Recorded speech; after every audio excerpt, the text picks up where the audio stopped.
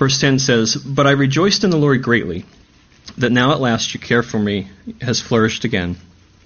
Though you surely did care, but you lacked the opportunity.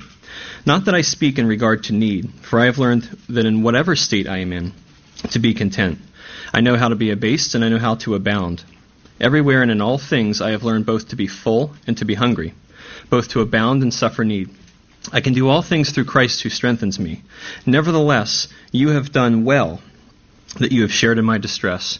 Now you Philippians know that also in the beginning of the gospel, when I departed from Macedonia, no church shared with me concerning giving and receiving, but only you. For even in Thessalonica, you sent aid once and again for my necessities. Not that I seek the gift, but I seek the fruit that abounds to your account. Indeed, I have all and abound. I am full, having received from Epaphroditus the things sent from you, a sweet-smelling aroma, an acceptable sacrifice, well-pleasing to God. And my God shall supply all your need according to his riches and glory by Christ Jesus. Now to our God and Father be glory forever and ever. Amen." And let's pray. Lord, thank you for the word before us, and thank you for the promise to help us through the variety of circumstances that we might be finding ourselves in now. And we look to you here now to speak to us individually and use your word to penetrate our own hearts individually and show us the way that we should live. Lord, bless the reading and studying of your word so that we may live the way that we're called. We just thank you in Jesus' name. Amen. You may be seated. So I'm here today to tell you a secret. Who likes secrets? One. Thanks, Pete. I looked down too fast. I saw the others. If I asked each of you your own impression of that comment, you'd probably have very different opinions of how that affected you. But I doubt your first reaction, well, I know your first reaction was not to giggle as my young daughters were when I asked them the same question. For them, once the enthusiasm wore off, the question started. Well, did you tell my sister one? Was hers better? Did you tell me a real secret, or was it a fake secret? True story. Are you exhausted yet? That continued for a few minutes. So anyone that's now not yet convinced, contentment is clearly learned. We're not born with it. This is not something that's in us to the start. If anyone disagrees, well, we'll talk later. So think to yourselves, when was the last time someone told you a secret or threatened to tell you a secret? And I'm not talking about boasting or gossiping, but what struck you first? Was it curiosity? Were you excited? Were you nervous? Were you thinking, oh my, what is this information that I'm going to learn? If you're honest, you just want to know what it is. You just want to get it out of them. And that's kind of where we see Paul here.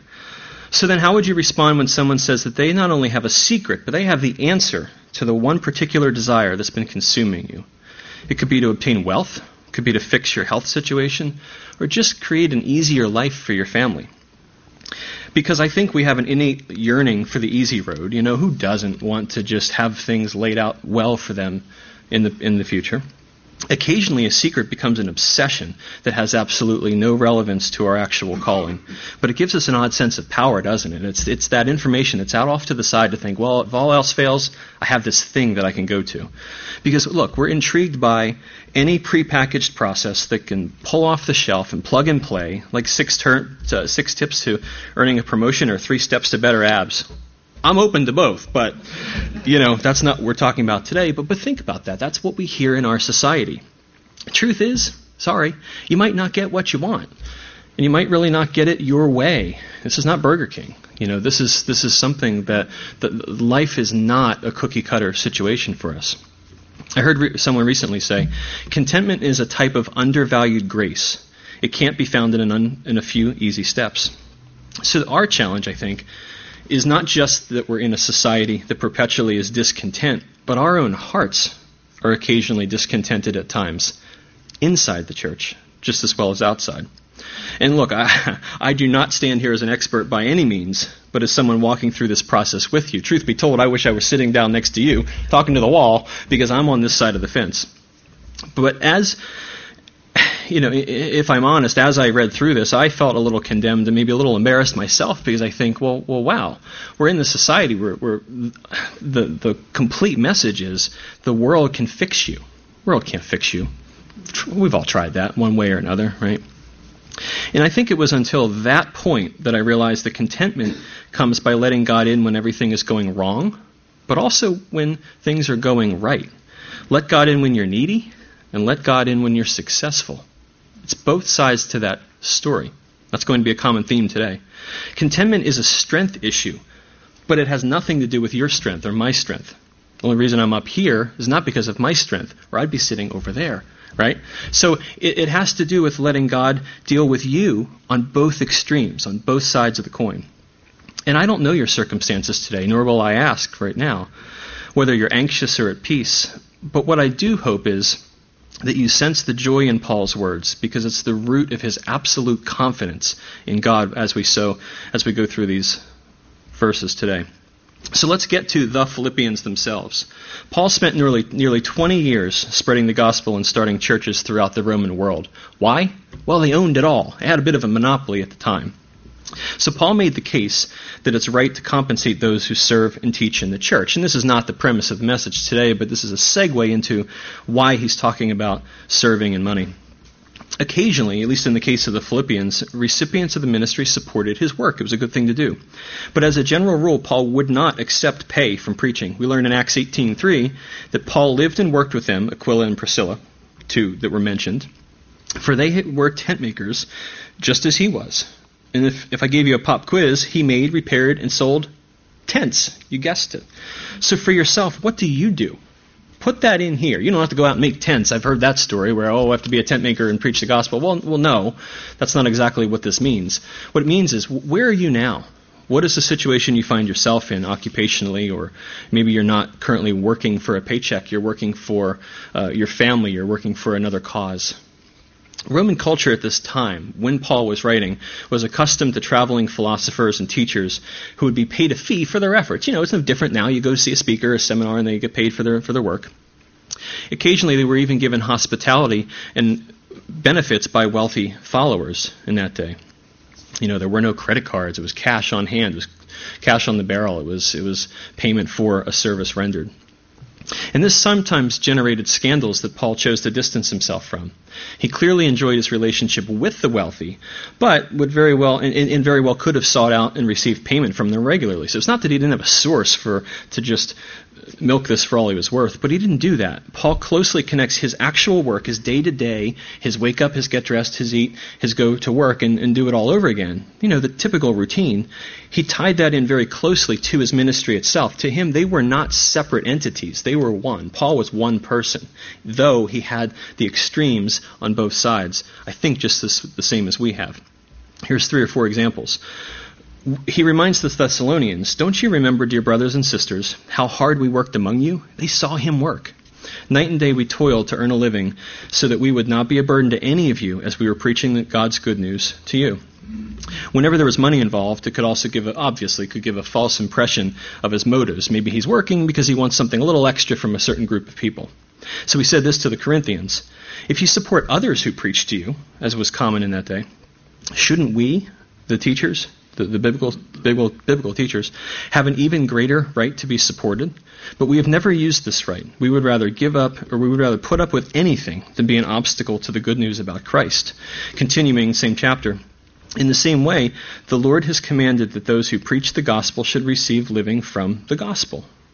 And finally, probably no better example is Jesus himself. Jesus modeled this method to his own disciples in Matthew 10.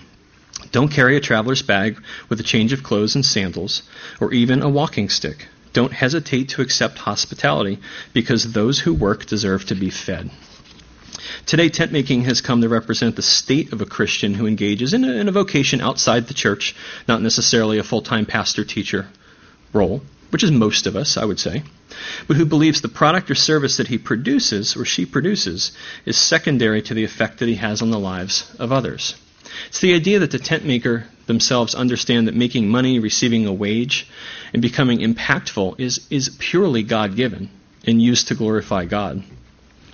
Said another way, tent makers are difference makers in their own community. They're focused on being an example of Christ to those around them, with a desire to see their friends come to a knowledge of Christ. This is a lifestyle decision. This is not a transactional piece. So think for a second. The work you, the non-church you, Do you live in a way that others see that there's more to you? There's more to the story, that you live for something more. Think through that. Is that the case? Or are you two different people?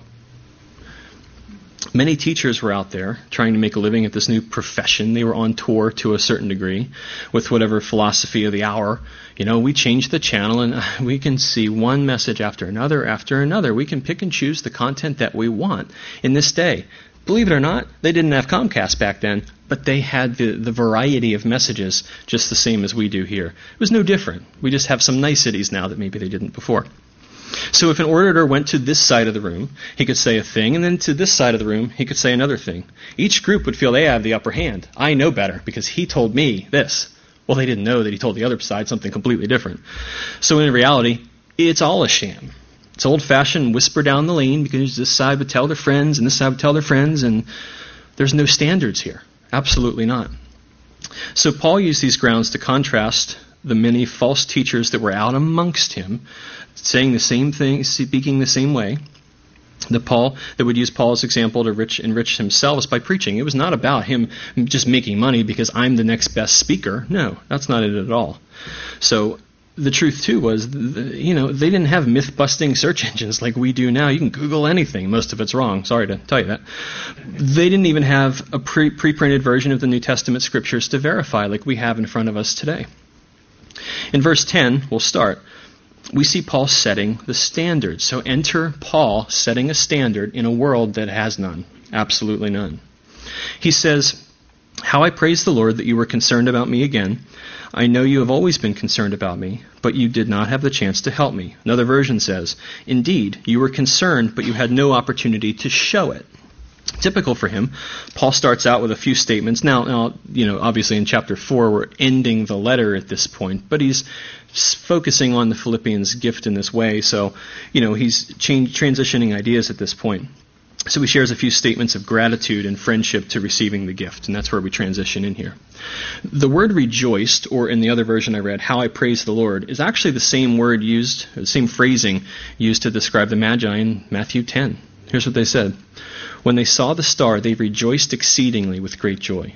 It's a significant emphasis there. This is the kind of joy and surprise you can't prepare for and you don't see coming. I think the word is serendipitous. It just comes upon you, and it's the weight of the joy is just something you can't even comprehend. But at the time of writing, though, for some context, this has likely been 3 to 4 years or so since his last visit with them. So after 3 to 4 years, now Paul is wondering, did they forget about me? Where are they? He's in prison, and then they came after some time. So think about it. After some time, you've heard from a long-lost friend that you grew up with. Out of the blue, there they are. Maybe not satisfying a need, but out of friendship. Maybe that's a nice thing to do. It's just like that. They were friends. He knew them. He knew them intimately. He taught them. He worked with them. It's just like someone here for several years, and then you go away and you come back. There's that kind of joy. Interestingly, as you may be thinking, he doesn't just come right out and say thank you in this passage here. Some historians say that in that culture, someone who gave financially to a person showed hospitality to and looked out for their clientele. It's basically what that was. So if Paul had come right out and said thank you directly, he may have put himself in the role of a subordinate or a dependent, which he didn't want. Instead, this was just a missionary sharing, acknowledging the well-received gift that he was given. 11 says, "Not that I was ever in need." And look, do we not see ministries now, and what are they focused on? Money, fame, and greed. Historically, that's been the case. And this is a guy who is not consumed by the money. He's not worried about the money.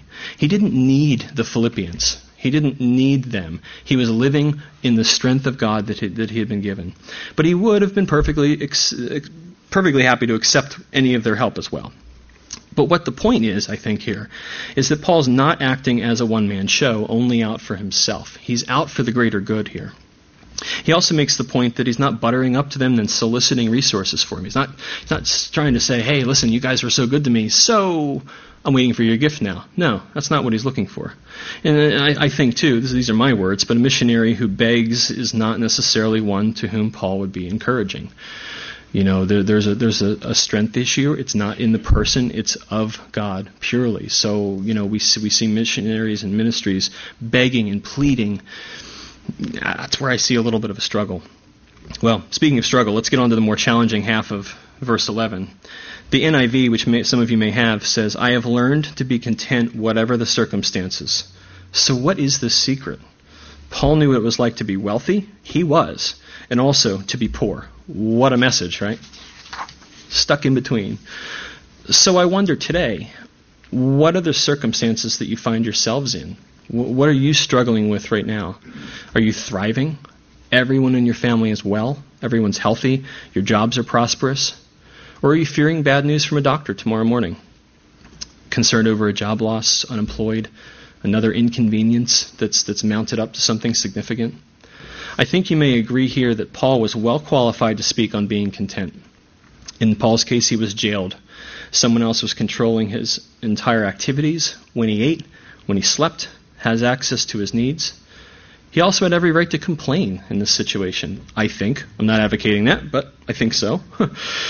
Over the course of his ministry, he was mobbed, he was beaten, he was stoned.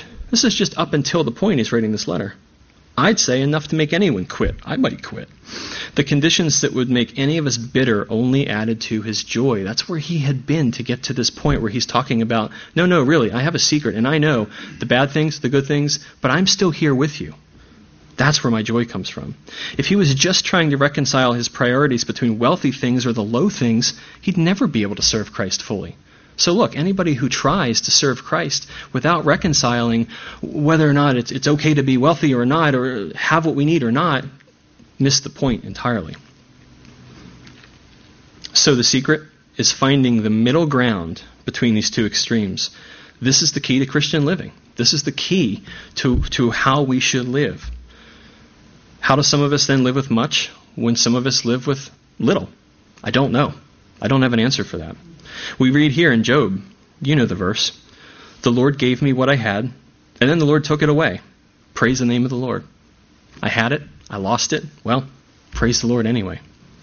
British priest from the 1600s, Jeremiah Burroughs, said this, a Christian comes to contentment not so much by way of addition as by way of subtraction. A heart that has no grace and is instructed in the mystery of contentment knows of no way to get contentment but to have his possessions raised up to his desires. But the Christian has another way to contentment. That is, he can bring his desires down to his possessions so he attains contentment. As tough as it is to become and remain content, I see still this passage as being highly encouraging. I don't know how many times over the last week you felt inadequate, feeling like your actions were not up to someone else's expectations, including your own. Who has high expectations? Well, don't raise your hands. But whoever has high expectations, I will raise my hand. This passage gives us a roadmap toward the contentment that only living in Christ, with Christ in us and alongside us, can provide. Paul's encouragement is that the secret, well, it's not really a secret at all. It's kind of fun to say it's a secret, I guess.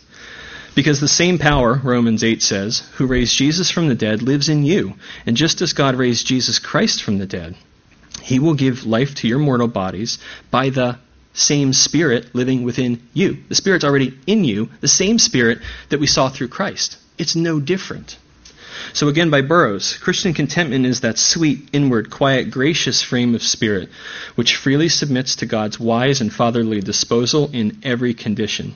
Even the philosophical world yearns for contentment. Socrates said, he is richest who is content with the least, for content is the wealth of nature. We're going to let that go. Contentment doesn't mean that all of our dreams will come true either. And finally, Burroughs concludes, as I am the soul to whom the Lord has revealed the infinite excellence of Jesus Christ, so if I'm the guy who Jesus revealed himself to, and yet shall I think such a little affliction so grievous to me?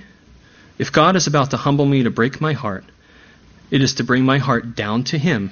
Let me join with God in this work of his. Let's go with that, if that's what God's working on us for.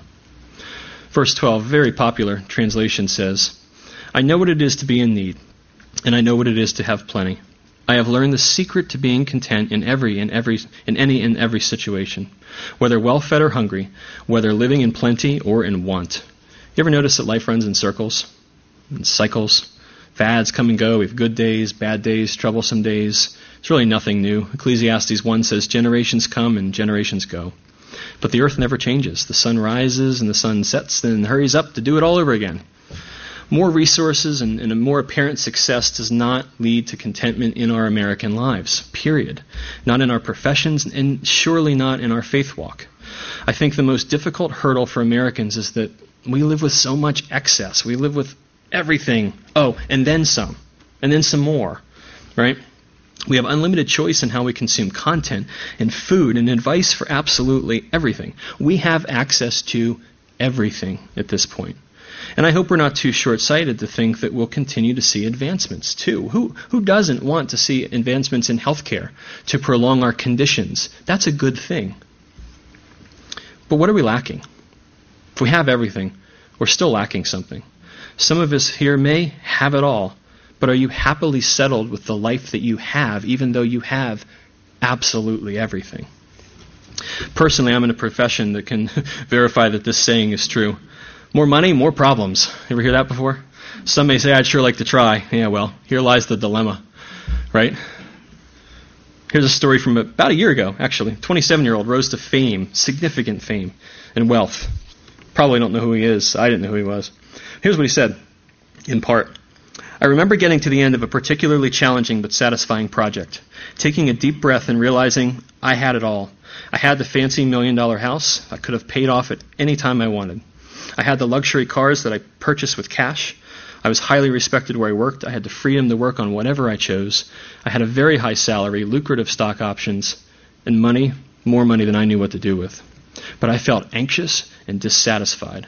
On some level, my striving for success had been driven by a belief that my deep suffering would go away if I had enough wealth. I learned firsthand that once our basic needs are taken care of, the level of contentment and happiness we experience has nothing to do with the wealth that we have. Don't know if he's a believer. Wealth and resources, though, are God-given and allowed and expected in some degree, some cases. It's not for us to be critical, though, of those who have more than us or who have less than us. The idea here is that, well, are you content with your circumstances? Can you live with your lot in life? Or are you continually dissatisfied with everything? Because, look, you can go out of here, you can look around the room. Don't, but there are people that have more and have less. You can go to the parking lot. People have more and they have less. That's okay. Look, is your porridge too hot, too cold, or just right? I don't know. Is your car too fast? Probably not. Too slow, or just right? What is it? What is it that you have that you focus on, that you compare on a daily basis? Hebrews 13:5 says, keep your lives free from the love of money and be content with what you have, because God has said, never will I leave you, never will I forsake you. And it's not just stuff, I don't think. Not in this case. Our discontentment with relationships, with churches, yes, churches, homes, and with our possessions shouldn't shock us, because remember, we started out, contentment is not something that comes naturally. Contentment is learned by everyone, by all people. No one's immune to this process that we have to walk through. When we fail to realize this secret, the secret is, it's learned.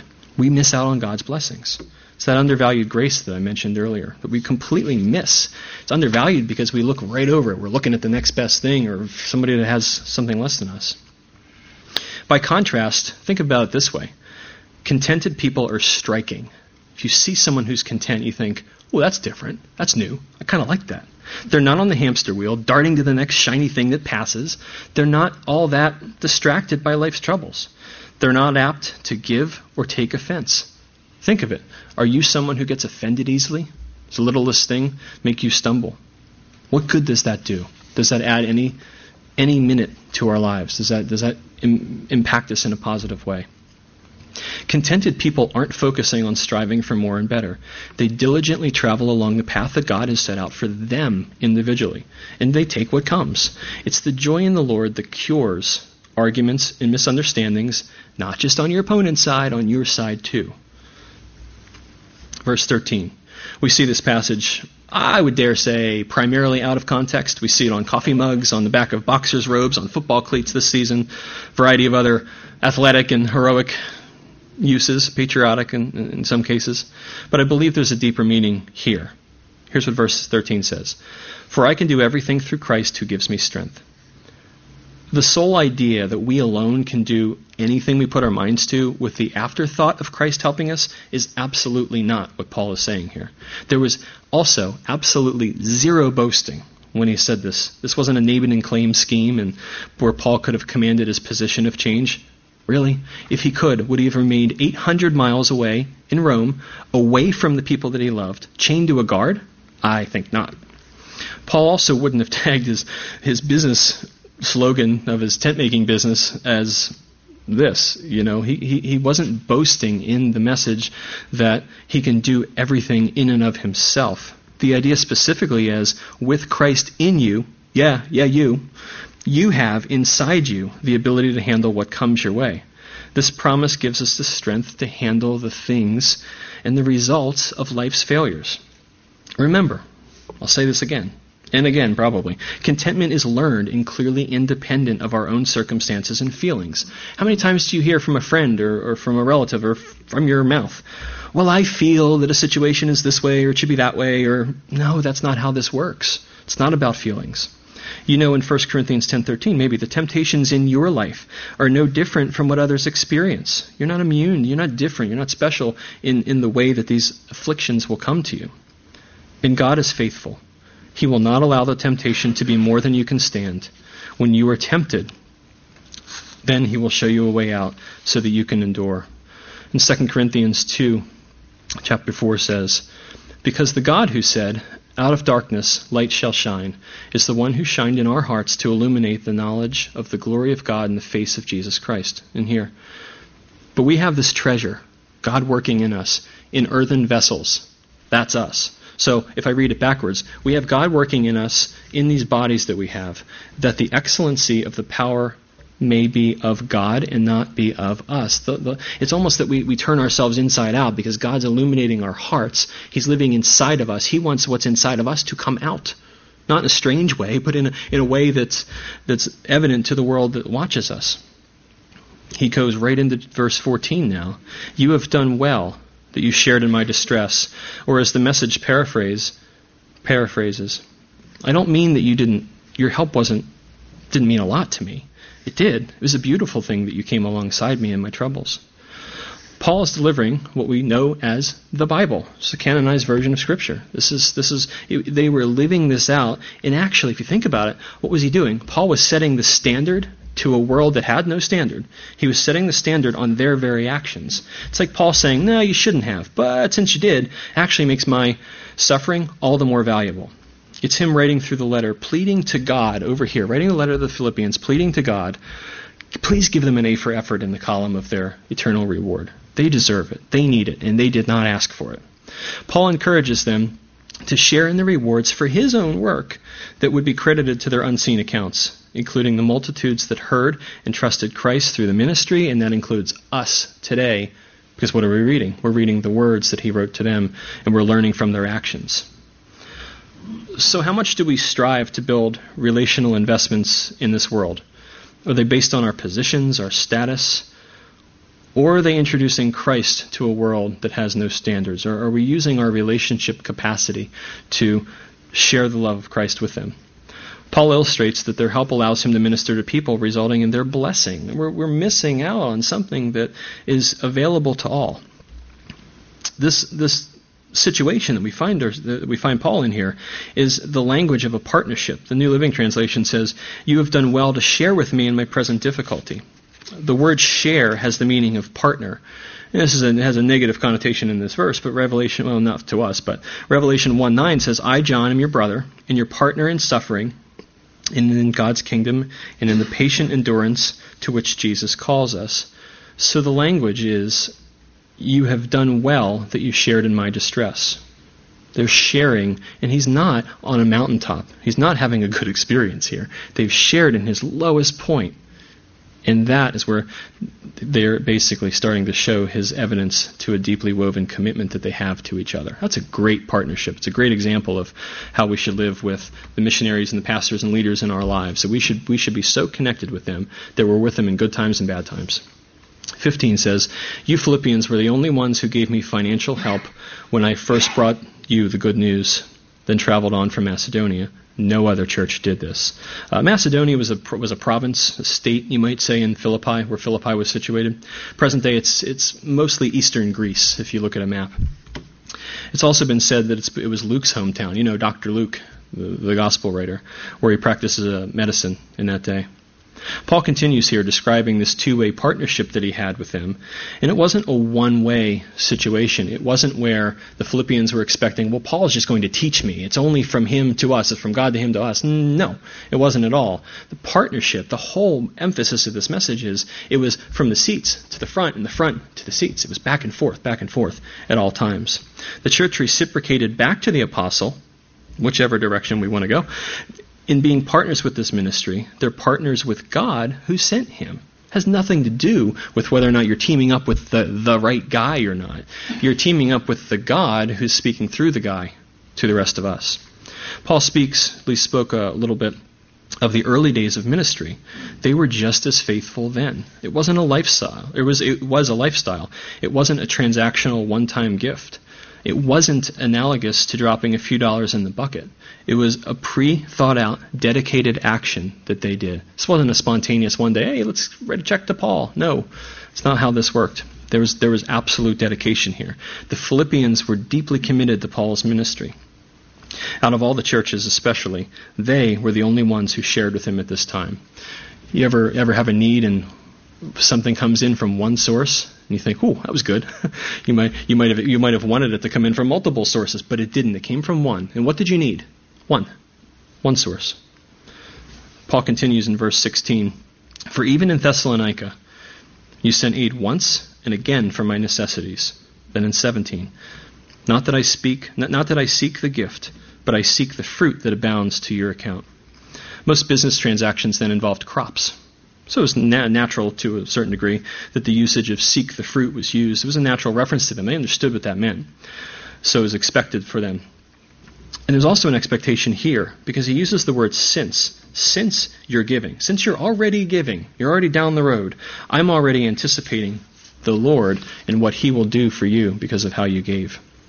We know this gift was financial, but we don't know exactly what it was, right? We don't know that it was so many units of this or so many dollars or really, does it matter? Does it really matter what that gift was?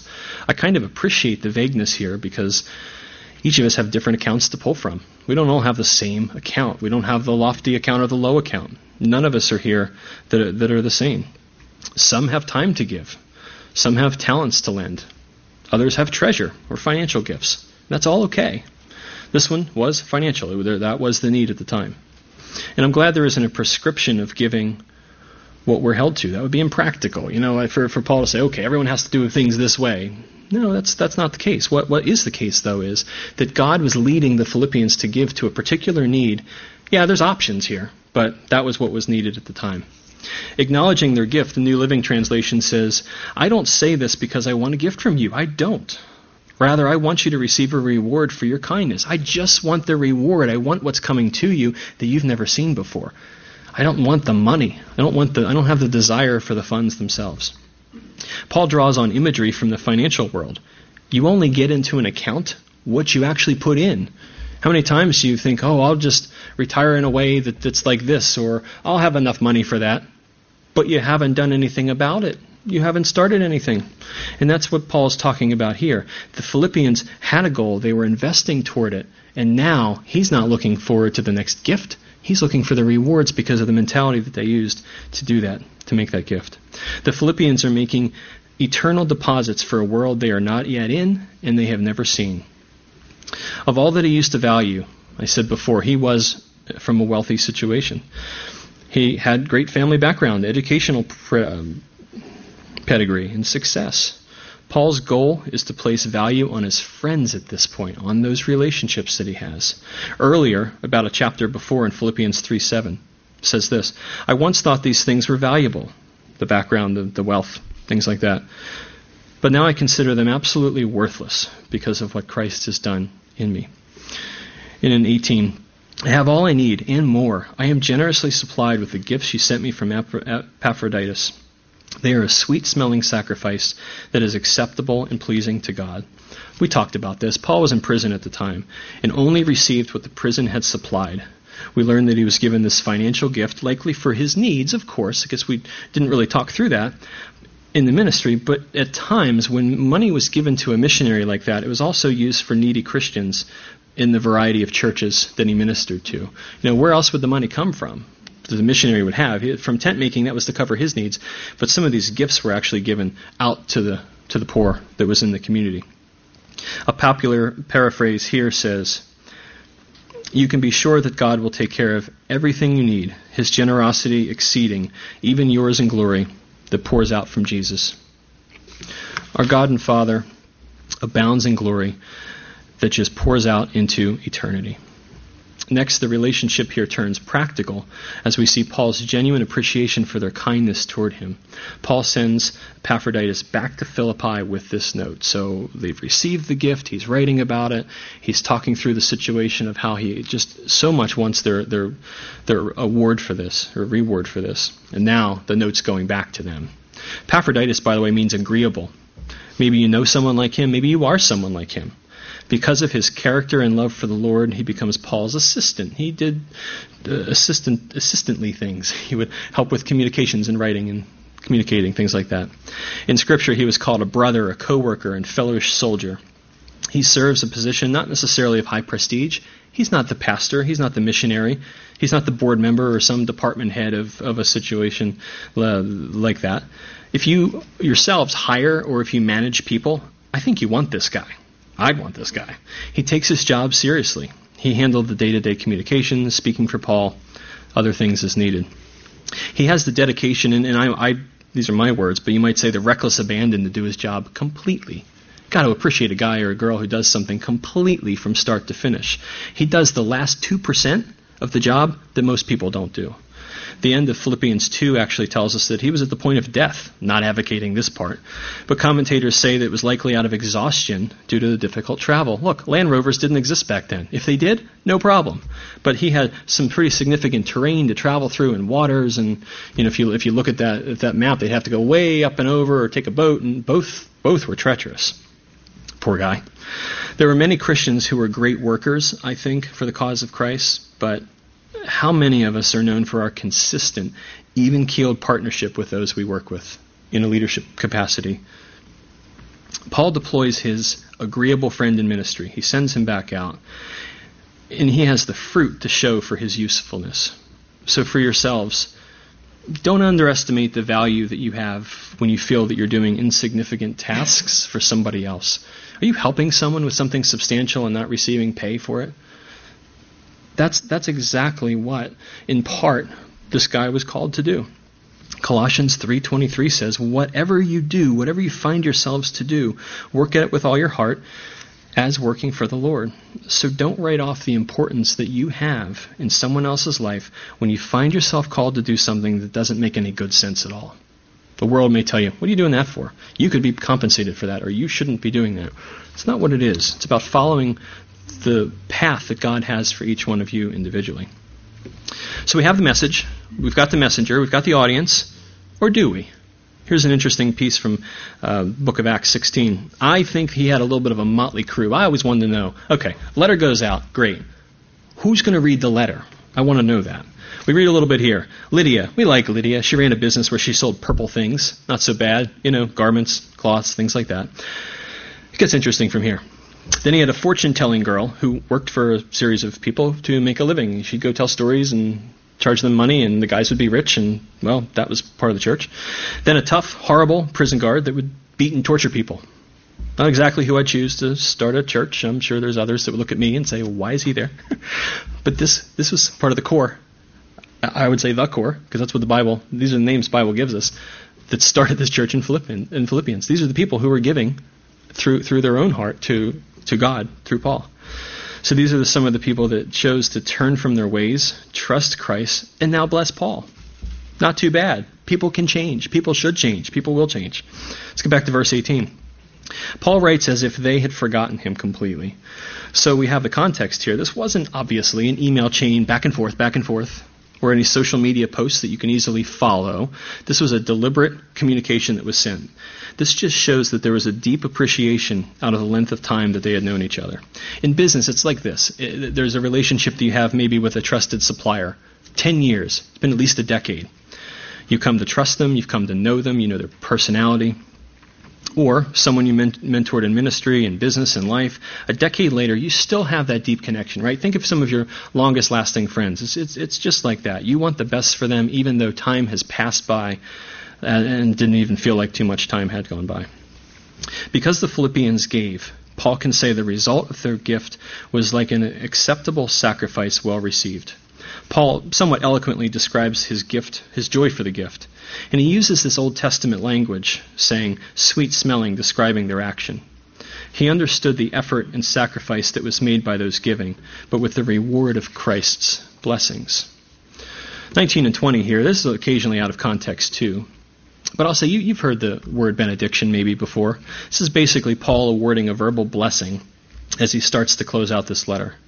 And the same God who takes care of me will supply all your needs from his glorious riches. God owns everything, to which we have given to us through Christ Jesus. Now all glory to God, our Father, forever and ever. The word forever, it's the same word that Jesus used as an example of permanency when he speaks of eternity. It's the same exact word. Matthew 12, language says, forever and ever, for ages and ages and ages to come, even into eternity and forever into eternity. This word just means infinity and beyond. Sorry if I broke any rights of someone who owns that phrase. Kind of how it works. Hey, I'm blaming Paul. He owned it first. The church gave out of their finite wealth in exchange for God's infinite supply. Don't miss this. Let's summarize this not-so-secret secret. The secret for contentment in every situation, not just some, is to focus on the Lord. He's our Savior. He is sovereign. He is sufficient. If we believe the Lord is reliable and we serve the Lord in action, that's how you know contentment. Being sovereign means that God knows everything about the situation that you find yourself in right now. And he wants to share, he really, really wants to share his knowledge because he knows everything about everything with you. He wants your trust in your service, and he'll work out the rest. He knows what's coming, if anyone does. God's promises to supply all he knows that we need according to his great wealth, which is always beyond our comprehension. If our focus is on the Savior and on doing what he has set before us to do, then we can be content with what he provides, including the strength to endure present difficulties. He knows what we need. He knows the situation that you find yourself in now. He also knows what's just beyond that. We don't know what that time frame is. We want it done immediately. But that might not work for God. Paul knew that God would supply all the Philippians' basic needs because Jesus said this, seek the kingdom of God above all else and live righteously. Live right. Look, if you don't live right, this verse falls apart. But if you do, it says, and he will give you everything that you need. Everything you need is further clarified in Matthew 6:25. It refers to what you will eat, drink, and wear. I love word banks. There it is, right there. There's the answer key. Jesus was teaching that if we put our focus on serving him and growing in the conviction that his way is the way, whether we think it is or not, God will take care of our basic material needs. Not our greeds, just our needs. In context, he is talking through how to be free from anxiety. You know, people who struggle with that. It's a mental concern that you just can't shake. But God's saying here, no, things that you absolutely need will be taken care of. And how to be content in your soul in living that out. Then, writing to Timothy, Paul taught the same exact thing. So writing to Philippians, now writing to another group in the church. Yet true godliness with contentment is itself great wealth. After all, we brought nothing with us when we came into this world, and we're not going to take anything with us when we leave it. Yes, that's in the Bible. So if we have enough food and clothing, let us be content. This was a common theme. So as we conclude today, I think this is my favorite part. The Lord that I hope you trust is no one's debtor. He doesn't owe anyone $1 trillion. He doesn't owe anyone any favors. He doesn't owe anyone his life. He doesn't have to pay in any portion of anything of his resources back to someone else. He owns it all. That's the God we serve. And if you don't, I hope you do. Because I'd rather be on his side, because the other side's not looking any better than that. Genuine contentment brings confidence that God will bless our trusting and serving. The more you practice what is completely uncomfortable, look, I get it. That's where our confidence is strengthened and strengthened. It's that endurance training that the gym trainers will tell you that you're supposed to do. Forget that. Well, don't forget that. But here, this is our endurance training in spiritual things. We walk through things. We don't like it. We're anxious, but then we finish it. We complete it. We look back and we thank God for, well, what did he do? What was that last thing right before we were going to quit? We didn't quit because God walked us through that next door that came through. I don't know about you, but that's enough for me. I'm good with that. So let's use the words of Paul as our own benediction here. We'll end here today. And my God shall supply all your need according to his riches and glory by Christ Jesus. Now to our God and Father be glory forever and ever. Amen.